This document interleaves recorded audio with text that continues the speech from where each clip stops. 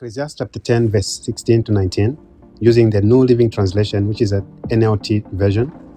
Starting from verse 16, the Bible says, "What sorrow for the land ruled by a servant, the land whose leaders feast in the morning.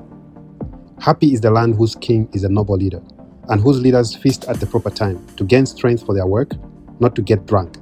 Laziness leads to a sagging roof. Idleness leads to a leaky house. A party gives laughter, wine gives happiness, and money gives everything." In the NIV version, the last verse 19 says, "Money answers everything." When I grasped the concept of what this scripture says, my life changed, and the way I looked at finances changed. Especially in verse 19, which says, "Money gives everything," or money answers all things. So anything that is a thing is answered by money.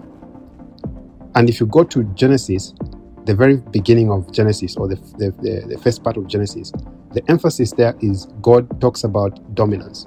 He gives dominion to mankind, that we should rule over this earth and everything in it. So those are things. And then, interesting enough, in Ecclesiastes, like we've read, it talks about money answering all things. To me, that means that people that manage money know how to rule or manage God's creation. And that's why I had to read from verse 16, because it's talking about leaders who are wise and who rule and who are not lazy and who feast at the right time. And so if you understand the money concept, then your life changes. How you see money and how you view money and your relationship with money changes.